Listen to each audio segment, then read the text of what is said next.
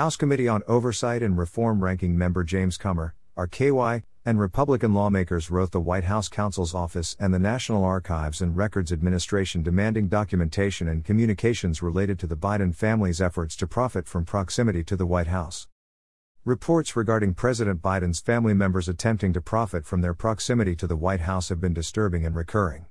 Unfortunately, these reports of President Biden using his former official positions of public trust to swell the coffers of his family members are widespread, and any hope the pattern of family self-dealing would finally stop when he assumed the presidency has been dashed, wrote Ranking Member Comer and the Republican lawmakers.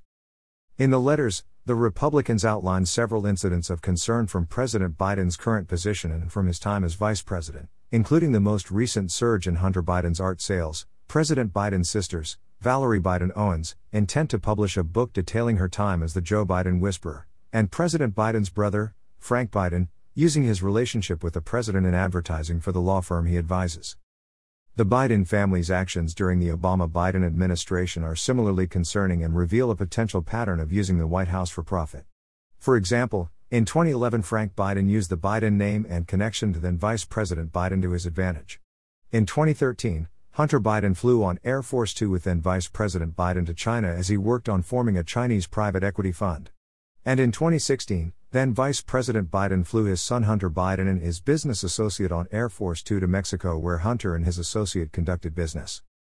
In order to conduct oversight of the Biden family from profiting off the White House, the Republican lawmakers are requesting communications and documents surrounding 2 international trips from the Obama-Biden administration in which Biden family members and associates seemingly took advantage of a connection to the Oval Office. A list of all past and ongoing foreign business interests and relations for Biden family members. All documents and communications regarding Hunter Biden's artwork. All Biden family members' appearance in advertisements, public speaking, or in any nature to solicit business/investment/awareness, and all policies and procedures the White House has to prevent the Biden family from profiting off the presidency. The full letter to Dana Remus, counsel to the president, is available here. The full letter to Archivist of the United States David Ferriero is available here.